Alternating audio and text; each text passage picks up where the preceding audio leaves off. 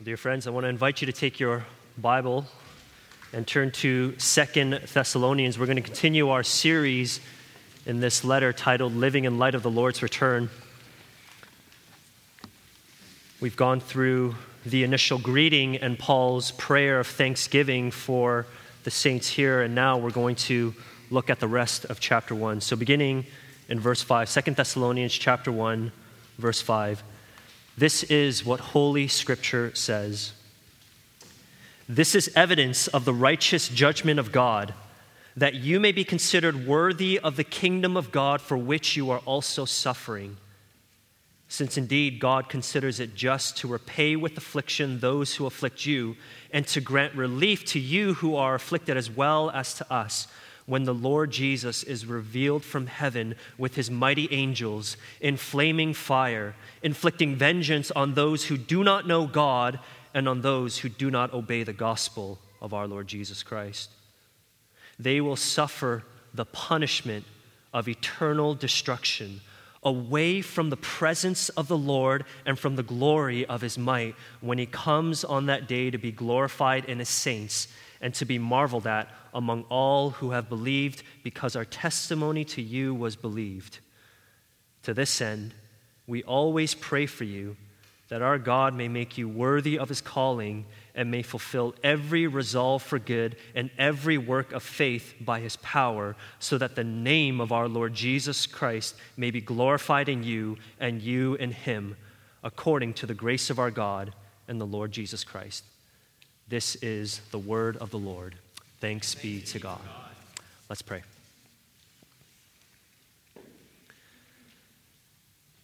Our Heavenly Father, we approach your word this morning with a heart of humility.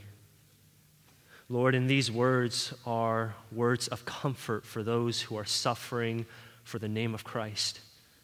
And Lord, we pray that as this word is expounded and preached, that, Lord, you would be the God of all comfort to those who are suffering. But we also see in this text words that are difficult to hear. And I pray that your truth, the whole counsel of God, would fall on fresh and humble ears today. Lord, I pray that you would help every single soul in this room to respond accordingly. Help us, Lord, so that no one would walk away unchanged and unfazed by these marvelous truths. It's in the name of Christ we pray. Amen. The history of the church is filled with stories of Christians who have suffered and died for their faith. You can see it right in the Bible with stories of men like Stephen, who was stoned to death for preaching the gospel. Tradition tells us that almost every single apostle or disciple of Jesus Christ suffered and died for proclaiming that Jesus is Lord.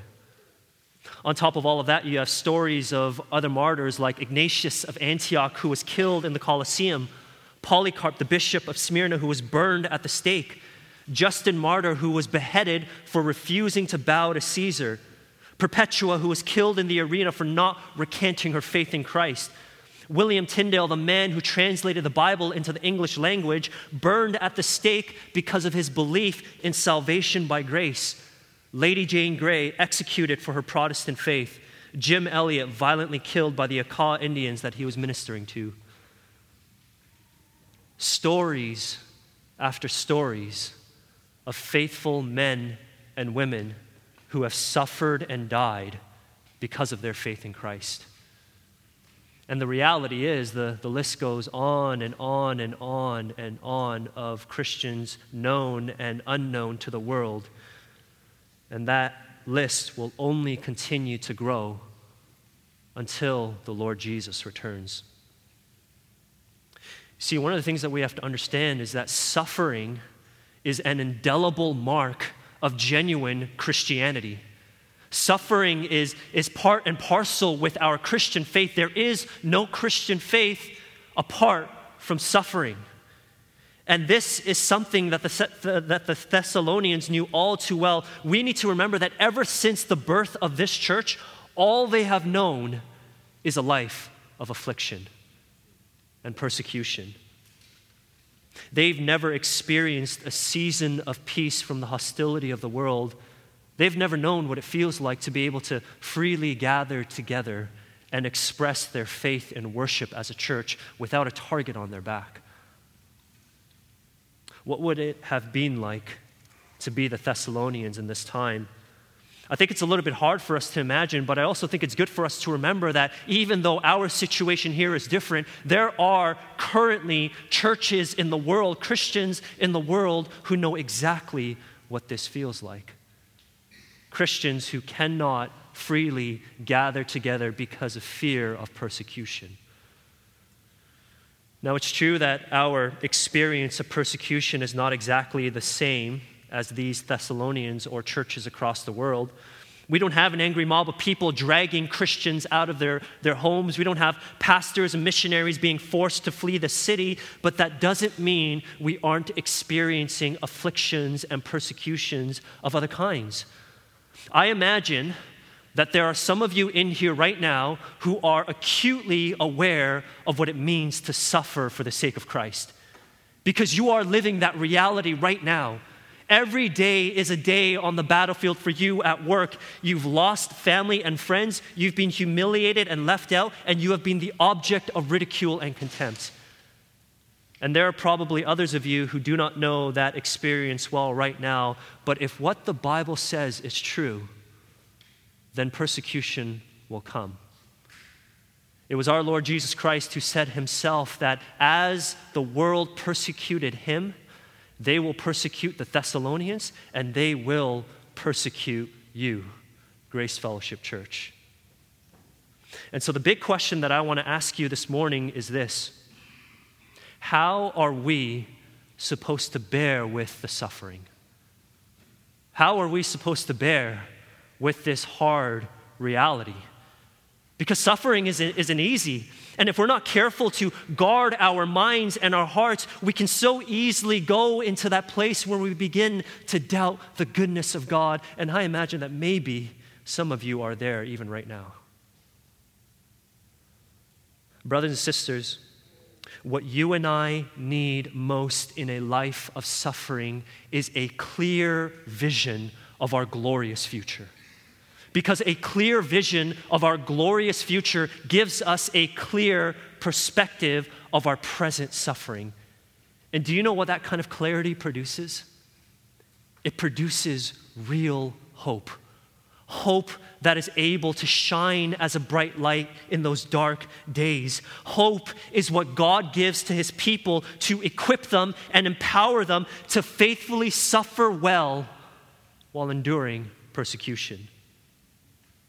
This is what the church needs this day, in the past, and in every generation to come. We need to be a people of hope in this antagonistic world. And what we have in our text today are words written by the Apostle Paul that are primarily meant to instill hope. And it's not hope that our difficult circumstances will change and life as a Christian will get easier here on earth. No, it's hope that is bound up in the goodness of God and in the glorious return of our Lord Jesus Christ. So here's what I want you to see first: hope in God's righteous judgment. Look with me now at verse 5 again. Paul begins this section by saying, "This is evidence of the righteous judgment of God." Now, to be honest, this is a very tricky verse to interpret because he doesn't explicitly say what the "this" is in the beginning of verse 5. What's the "this" referring to? As a matter of fact, the word "this" isn't even in the original Greek language. It just starts by saying evidence of the righteous judgment of God. So, without all the other possible interpretations, I'm just going to give you, for the sake of time, how I best understand this verse and explain briefly why I believe this is the case. I believe that what the Apostle Paul is referring to as the evidence of God's righteous judgment is the suffering and the affliction of the Christians. And part of the reason why is because look ahead, just before at the end of verse 4. There he talks, or he ends verse 4 by talking about the afflictions that the Thessalonians were enduring. So he says, literally, the afflictions that you are enduring, evidence of God's righteous judgment. And what that's meant to do is he's holding those two statements in parallel. He's saying that the afflictions are the evidence. And the other reason why I understand it this way is because it seems to make the most sense out of the whole text. So Paul is basically saying this to the Thessalonians. He's saying, look, do you want to see proof of God's righteous judgment? Do you want to see the evidence of the righteous judgment of God? Then look to your suffering. Look to your suffering. Because the fact that you are suffering is proof that God is judging righteously. I want you to think about that for a moment. Let that reality settle in. Speaking earlier of the mind going to bad places, what tends to happen when we as Christians suffer unjust affliction and persecution? The reality is we can start to wonder why. Because let's be honest, it doesn't feel fair. It doesn't seem right. Why are the godly ones suffering while the wicked prosper? You know, before Paul left on sabbatical, he was preaching through Psalm 73, and that passage is written by a man who knows this experience well. He talks about stumbling in the world because he is suffering while the wicked are prospering, and he doesn't understand. It's a wearisome task to understand this thing that seems so backwards. It seems wrong. It seems like the world is upside down and it's not the way it should be, and yet here is Paul saying that God, in his perfect wisdom, has determined that it is good for you to suffer for the sake of Christ. And listen, this is always going to be hard to understand until you realize the wonderful purpose that God has for your suffering. We need to understand that suffering in itself isn't inherently good. No one likes suffering. No one says that suffering is good. Christians aren't masochists who love the feeling of pain and suffering, but we can endure suffering and even rejoice in it because we know that God is doing something through it. That's where Paul takes us next in verse 5. He says, this is the evidence, the suffering is the evidence of the righteous judgment of God, that, here's the purpose, you may be considered worthy of the kingdom of God for which you are also suffering. In the divine providence of God, suffering is what makes us worthy for the kingdom of God. And we need to be careful here because this doesn't mean that suffering makes us deserving of the kingdom of God. Nowhere in the Bible does he talk about that. We need to remember at all times that suffering is not our ticket into the kingdom. Jesus is our ticket into the kingdom. Jesus says in John 14:6, I am the way and the truth and the life. No one comes to the Father except through me. Not suffering, not being a good person, not a good church, none of that. The only way to get to the Father is through me. But when we have that gospel ticket, when we have that justification by faith alone, suffering is the path of preparation that makes us fit to enter into the kingdom of God. That's what considered worthy means. It's not about being deserving, it means being fitted and suited. Suffering prepares us for glory. And this is an idea that is all throughout the New Testament. Let me just give you two examples here. Acts chapter 14, verse 22, when Paul is going around, he is strengthening the souls of the disciples, encouraging them to continue in the faith and saying that through many tribulations, we must enter the kingdom of God. Through many tribulations, we must enter the kingdom of God. 2 Corinthians 4:17, for this light momentary affliction is preparing for us what? An eternal weight of glory beyond all comparison. You see, the reason why suffering for the kingdom proves God's righteousness is because God means to use that suffering in your life to show you that you are set on the right path that leads to glory. Here's how John Stott explained this. He wrote, "Their suffering was itself evidence of the justice of God because it was the first part of the equation that guaranteed the second part, which is glory, would follow." Suffering was the first part that guaranteed the second part, which is glory. When you see your suffering through the lens of its purpose and ultimate destination, then you can see that suffering is not a sign of God's anger towards you. It is actually a sign of God's grace. Evidence that He is leading you into glory and that He is preparing you for that glory.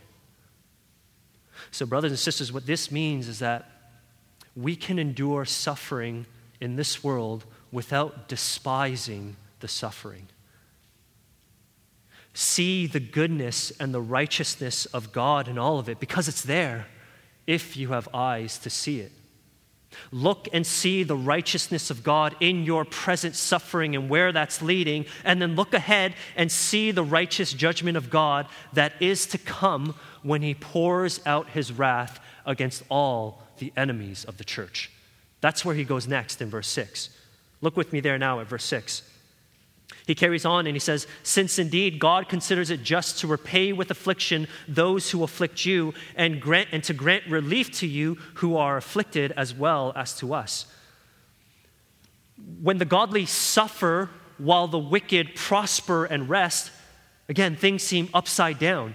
Things seem backward. Things seem a little bit twisted. It's not as it should be. And we learned just now that God has a wonderful and marvelous purpose for your suffering. But that won't always be the case.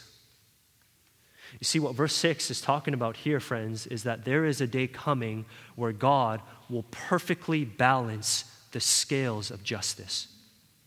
Everything that feels upside down will be made right side up. Everything that feels backwards will go forwards. Everything that is twisted in this world will be untangled and made straight. And here he makes it very specific that those who oppressed the believers will be afflicted, and those who were oppressed will be granted relief. But here's what you need to understand. This won't happen during our life. What I mean is this: if you're hoping to live life here on earth with perfect godly justice being executed day after day after day, then it's probably best that you let those expectations go, because it'll never happen. Yes, it still means that we ought to be praying for our governments to rule well. It means that we ought to be prioritizing and practicing justice and righteousness. But in this broken and corrupt world with sinful people and sinful rulers, injustice will persevere. Persecution will persevere. You will continue to experience evil being done to you without the satisfaction of justice. And the Lord wants you to see all of that, and He wants you to know that it is okay. It's okay. It's okay if injustice is allowed to linger a little bit longer in our life. It's okay for persecution to carry on without justice being satisfied in that very moment.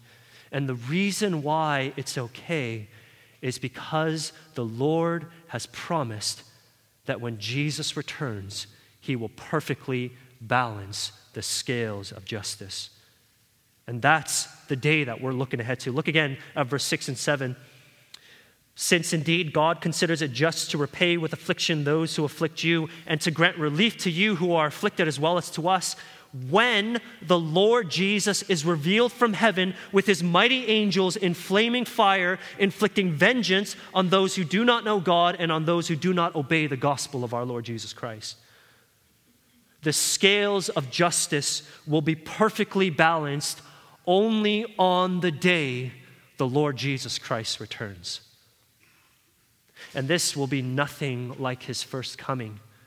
You see, only a handful of people knew about Jesus and His first coming, but the entire world will know the second coming of Christ.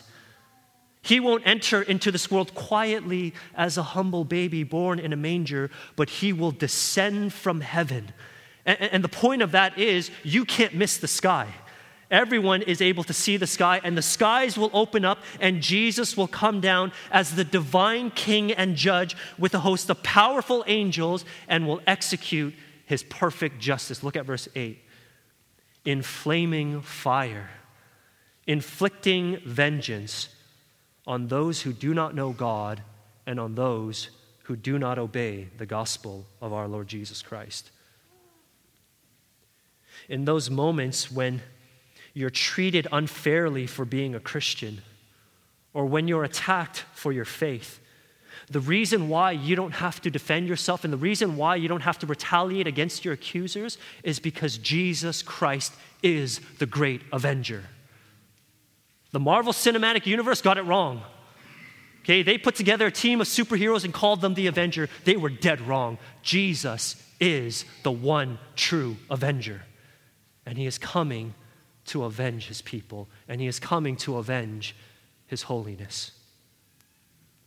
Now, Paul here mentions two types of people who will receive this divine vengeance. He first mentions people who don't know God, and then he mentions people who disobey the gospel of Christ. And I think what Paul is doing here is he is basically summarizing the unbeliever. He's summarizing those who are not Christians. Now it's interesting that Paul talks about people who don't know God, because the Bible tells us that the reality is everyone knows God. Romans chapter 1 talks about this truth. The same apostle that wrote this letter is the same apostle that wrote Romans 1. And there he talks about how God has plainly revealed himself to all of his creation through the natural world. In other words, nature proclaims and testifies to the existence of God. But what the ungodly and unrighteous people do is they take that truth and they suppress it. They push it deep down, even to the point of convincing themselves that God isn't real. And so it says in Romans chapter 1:21, for although they knew God, they did not honor him as God or give thanks to him. So when Paul mentions people who don't know God, he's talking about people who have suppressed the truth about God and have refused to acknowledge God as God. And in doing so, I think the other side of that coin is, the result is they disobey the gospel of Jesus Christ. Now, we need to remember that the gospel is first and foremost good news. It is an information of good news.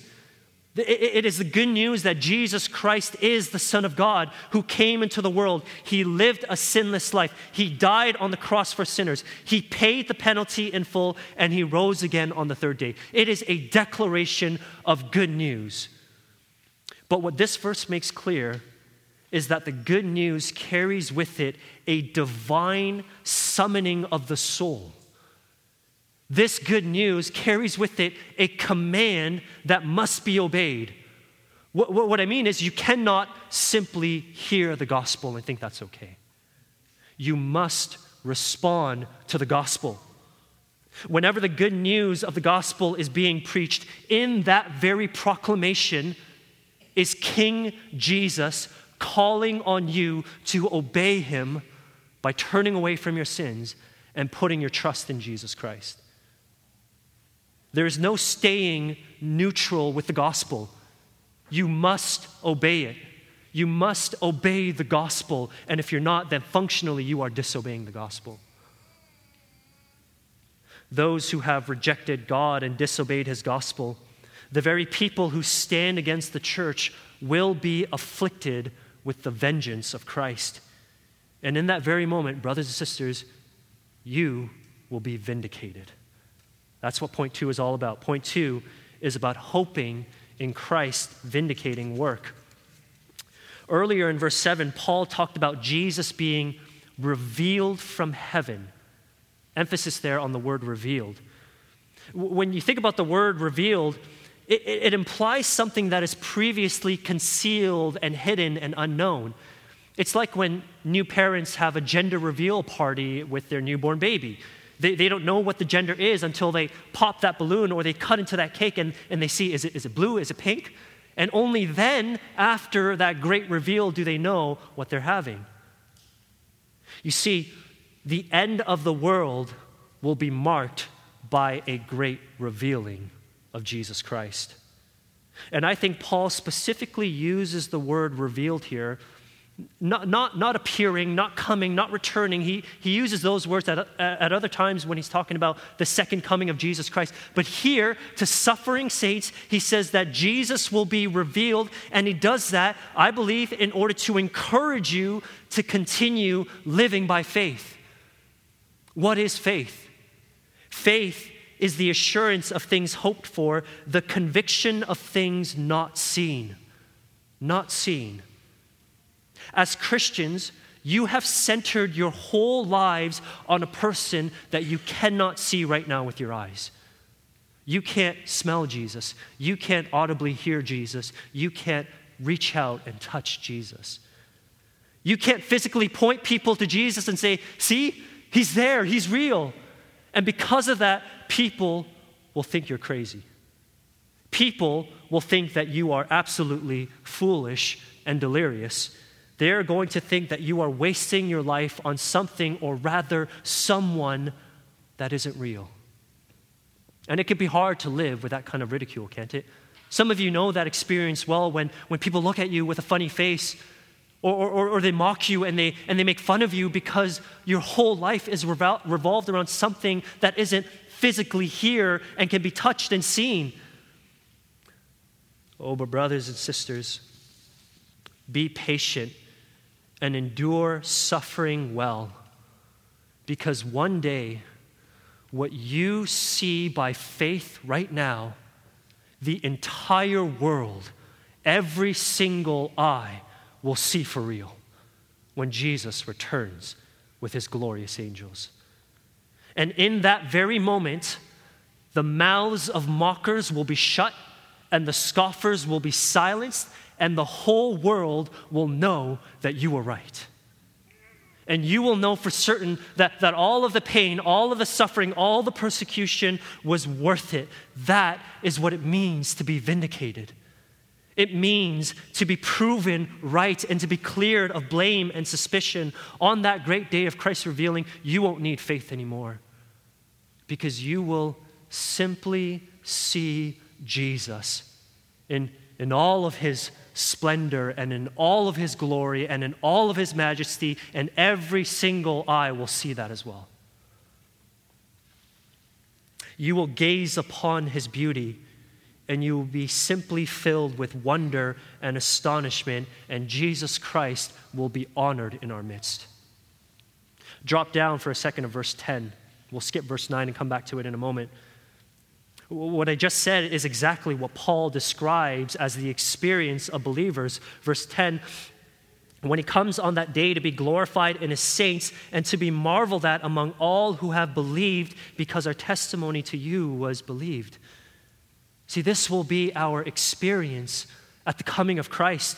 We will marvel at him and we will exalt him for his infinite beauty and worth. But what will be a wonderful experience for us will be an absolute terror to those who did not believe. Come back with me now to verse 9.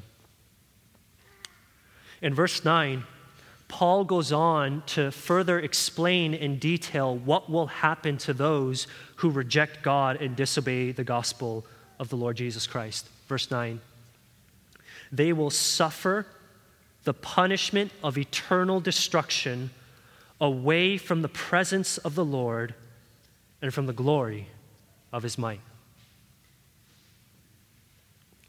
While you marvel and glory in Christ forever, the ungodly will wail and suffer the punishment forever. Friends, what Paul gives us here is a powerful and sobering picture of the doctrine of hell. People try to imagine what hell is like. I don't know if you've thought of some crazy ideas of what hell would actually be like. I used to do that as a kid. What is it that makes hell hell? What is it about hell that is so severe and so bad? What is it about hell that strikes fear into people's hearts? And we can go to a number of different places in the Bible. Jesus talks about the weeping and the gnashing of teeth.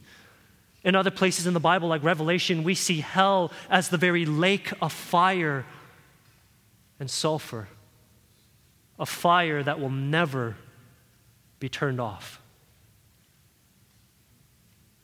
But here Paul explains hell from a different perspective. He says that hell will be a place of weeping and suffering forever and ever. Look at verse 9. Away from the presence of the Lord and away from the glory of his might. Now, the English translation here uses the word presence, but the word that's used there could actually be translated as the word face. So I would understand this to be more a turning away from the face of God. Because what does the face of God symbolize in the Bible? The Lord bless you and keep you. The Lord make his face to shine upon you. It is a picture of blessing when God shines his face on his people. Now, when Paul is speaking to the grieving saints in his first letter in chapter 4, when he's talking to the Christians who have lost loved ones in Christ, the very climax of his comfort comes at the end of verse 17 when he says, and so we will always be with the Lord forever. That is the climax of the comfort. That is our great Christian hope. It is the very thing that we are striving for and longing for because of who the Lord is. He is the source of all that is good.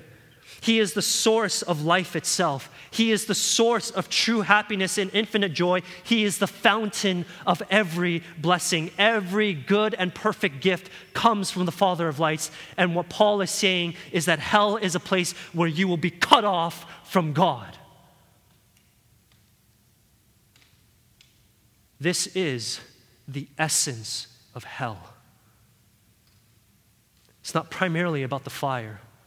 It's not primarily about the weeping or the gnashing. Those things are true experiences. But the worst thing about hell is that you will be away from the presence of God. And all that will be left is eternal destruction, despair, and darkness. Forever and ever. See, the irony in this whole thing is that the very people who rejected God and wanted nothing to do with him, their punishment is being given exactly what they wanted. Alienation from God, eternal separation from God, forever and ever.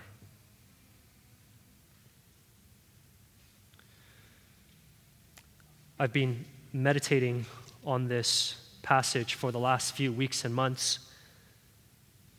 And I would say that I have felt a very different kind of weight on my heart than I ever have before. And that is because as I was studying the doctrine of hell in such depth, I couldn't help but think that there are some of you right now in this room who will suffer an eternity in hell. And I fear for your soul. And in this past week, I have stopped in my studies and I have prayed earnestly for you that this vision of hell would literally keep you up at night. I have prayed that you would feel something of the fragility of this life of yours. You don't know what the future holds. You could literally be 1 second away from an eternity of hell. Do you feel that? You could walk out those doors and the very next step could be your first step into the lake of fire forever. And I have been praying desperately that you would feel the crushing weight of this sobering reality so deep in your hearts that you could do nothing but run to the only one who can save your souls from perishing in this way. Friends, Jesus Christ is the only one who can save you. You cannot save yourself. You are not good enough to save yourselves. And the only reason why Jesus can save you is because he sacrificed his life on the cross, and on that cross, he suffered hell so that you wouldn't have to. Do you know what Jesus said while he hung crucified on the cross? With sorrow and pain in his heart, he cried out, my God, why have you forsaken me?" This is the Son of God who has been with the Father from eternity past saying, "Why have you forsaken me?" And do you know why Jesus said those words? He said those words and he experienced being forsaken by God, being turned away from the face of the Lord, so that you would never, ever, ever have to say those words in your own life. It's true that you might be 1 second away from an eternity of hell, but it's also true that you are literally 1 second away from an eternity of heaven. If you would but turn away from your sins and put your faith in the Lord Jesus Christ. For God so loved the world that he gave his only Son, that whoever believes in him should not perish, but have eternal life. How you respond to Jesus right now, in this very moment, determines whether or not you will have eternal life or eternal destruction. I am pleading with you to stop delaying. I am pleading with you to stop coming up with excuses. You don't need to have a perfect faith. It just needs to be a little faith, but that faith needs to be in Christ. Choose Christ. Choose Jesus, and let his glorious return be a day of celebration and joy, not a day of fear and terror. Because that's what it will be.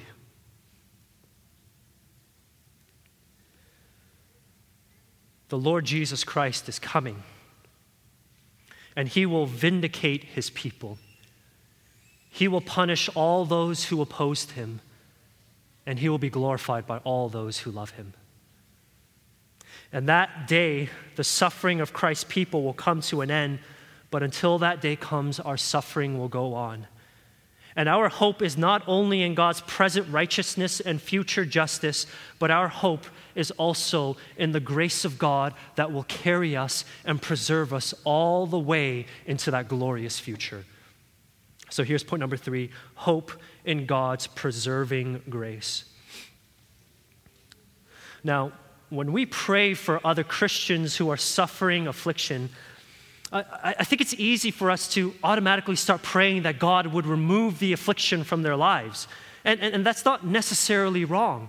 I mean, consider Jesus in the Garden of Gethsemane. He prayed, "Lord, take this cup from me." But he also said, "Nevertheless, not as I will, but as you will." But I want you to think about this, that between the 2 letters that Paul writes to the Thessalonians, he prays, or he mentions prayer 14 times in those 2 letters, and never once does he pray that their afflictions would be taken away. He is far less concerned about your comfort and ease in this life. He is far more concerned about your growth in godliness and the motivation of your heart and the glory that is to come. So look with me now at verse 11. He concludes the section with a prayer by saying, "To this end, we always pray for you, that our God may make you worthy of his calling and may fulfill every resolve for good and every work of faith by his power." So you see that instead of praying that their afflictions be removed, Paul is praying that God would make the Thessalonians worthy of their calling. That word there, worthy, is the same word that is used in verse 5, right? That you may be considered worthy of the kingdom of God, for which you are also suffering. And once again, it's not the idea of being deserving, but it's the idea of being fitted and suited for the kingdom of God. It's about looking more and more like kingdom citizens. But look carefully at who makes us worthy of our calling. It's not us. It's not the apostles. It's not pastors or missionaries or family or friends. It's God and God alone. Only God has the power to make us worthy of our calling. God is the only tailor who can properly fit us with the garments of righteousness so that we are appropriately dressed for that great paradise and celebration that is to come. The point here is we are unable to make ourselves worthy. Only God can make us worthy, which is why we need to be the kind of Christians who are always looking to Him and depending on Him and praying this for ourselves and for one another, that God would make us worthy of our calling. And not only that, pray that the Lord would help each and every one of us, look at verse 11 again, fulfill every resolve for good and every work of faith by His power. What Paul is talking about here is our good resolutions and our good works. When the Lord saves us, something amazing happens. Not only does God change our eternal standing, but God actually changes our hearts. As Christians, we begin to develop new desires and new goals and new purposes that are good and right and pleasing to the Lord. But no matter how passionate and powerful you are, every good work that you attempt to do independent of the Lord God will be useless. Because unless the Lord builds His house, we labor in vain. What we need is God's power working in us to bring to fruition and to completion the very things that we desire to do for good. That's what it means when Paul is praying, may God fulfill every resolve for good. He is asking God to take all that we want to do for good and bring it to fruition. Make it actually happen and help us to do it all the way to the end, to complete the task. And so the next time a brother or a sister comes to you and talks about wanting to try something or do something for the Lord, maybe it's a new Bible study, maybe it's being better at hospitality, maybe it's going out and evangelizing on a Friday night, maybe it's serving this way or that way, what you can do in those moments. And maybe what they need more than encouragement and your affirmation is your prayer. To take these words from verse 11 and pray that the Lord would fulfill these faith-prompted purposes and desires according to His infinite power. And as you pray this for one another, and as you personally seek to do good, remember that praying, that becoming worthy, that fulfilling every resolve and every work of faith is not the ultimate end. That is not what we're aiming for ultimately. The end goal is always and forever the glory of Jesus Christ. Look at verse 12. That's where Paul goes next in verse 12. He says, so that, he's praying all of these things so that the name of our Lord Jesus may be glorified in you and you in Him. That is the great purpose of our life. All things were created by Christ for Christ. We exist to glorify Christ. It's the very reason that Paul prays that God would make us worthy of our calling and fulfill every resolve for good and every work of faith. It's so that Jesus alone would be highly exalted in our midst. It's all about His glory. It is always all about His glory, not your own glory, not the glory of this church. And on that final day, here's what's so beautiful. When Christ is fully glorified in His saints, the reality is we too will share in His glory. You don't have to pursue your own glory because Jesus will share His glory with you. More specifically, it's talking about being raised with new resurrection bodies so that we are eternally fit for glory. new resurrection bodies that will never decay, never perish, so that we will always be with the Lord forever. Glory is the end goal. But look, grace is how we'll get there. And so Paul ends the prayer by saying this, verse 12, according to the grace of our God and the Lord Jesus Christ. Just as we are saved by grace, we are also sanctified by grace, and we will be glorified by grace. So, brothers and sisters, in a world that is filled with tribulations and troubles, suffering and affliction, hope in God's perfect, preserving grace in your lives until he takes you into paradise. And as we sang, brother, we will look on the face of the Lord forever. Let's pray.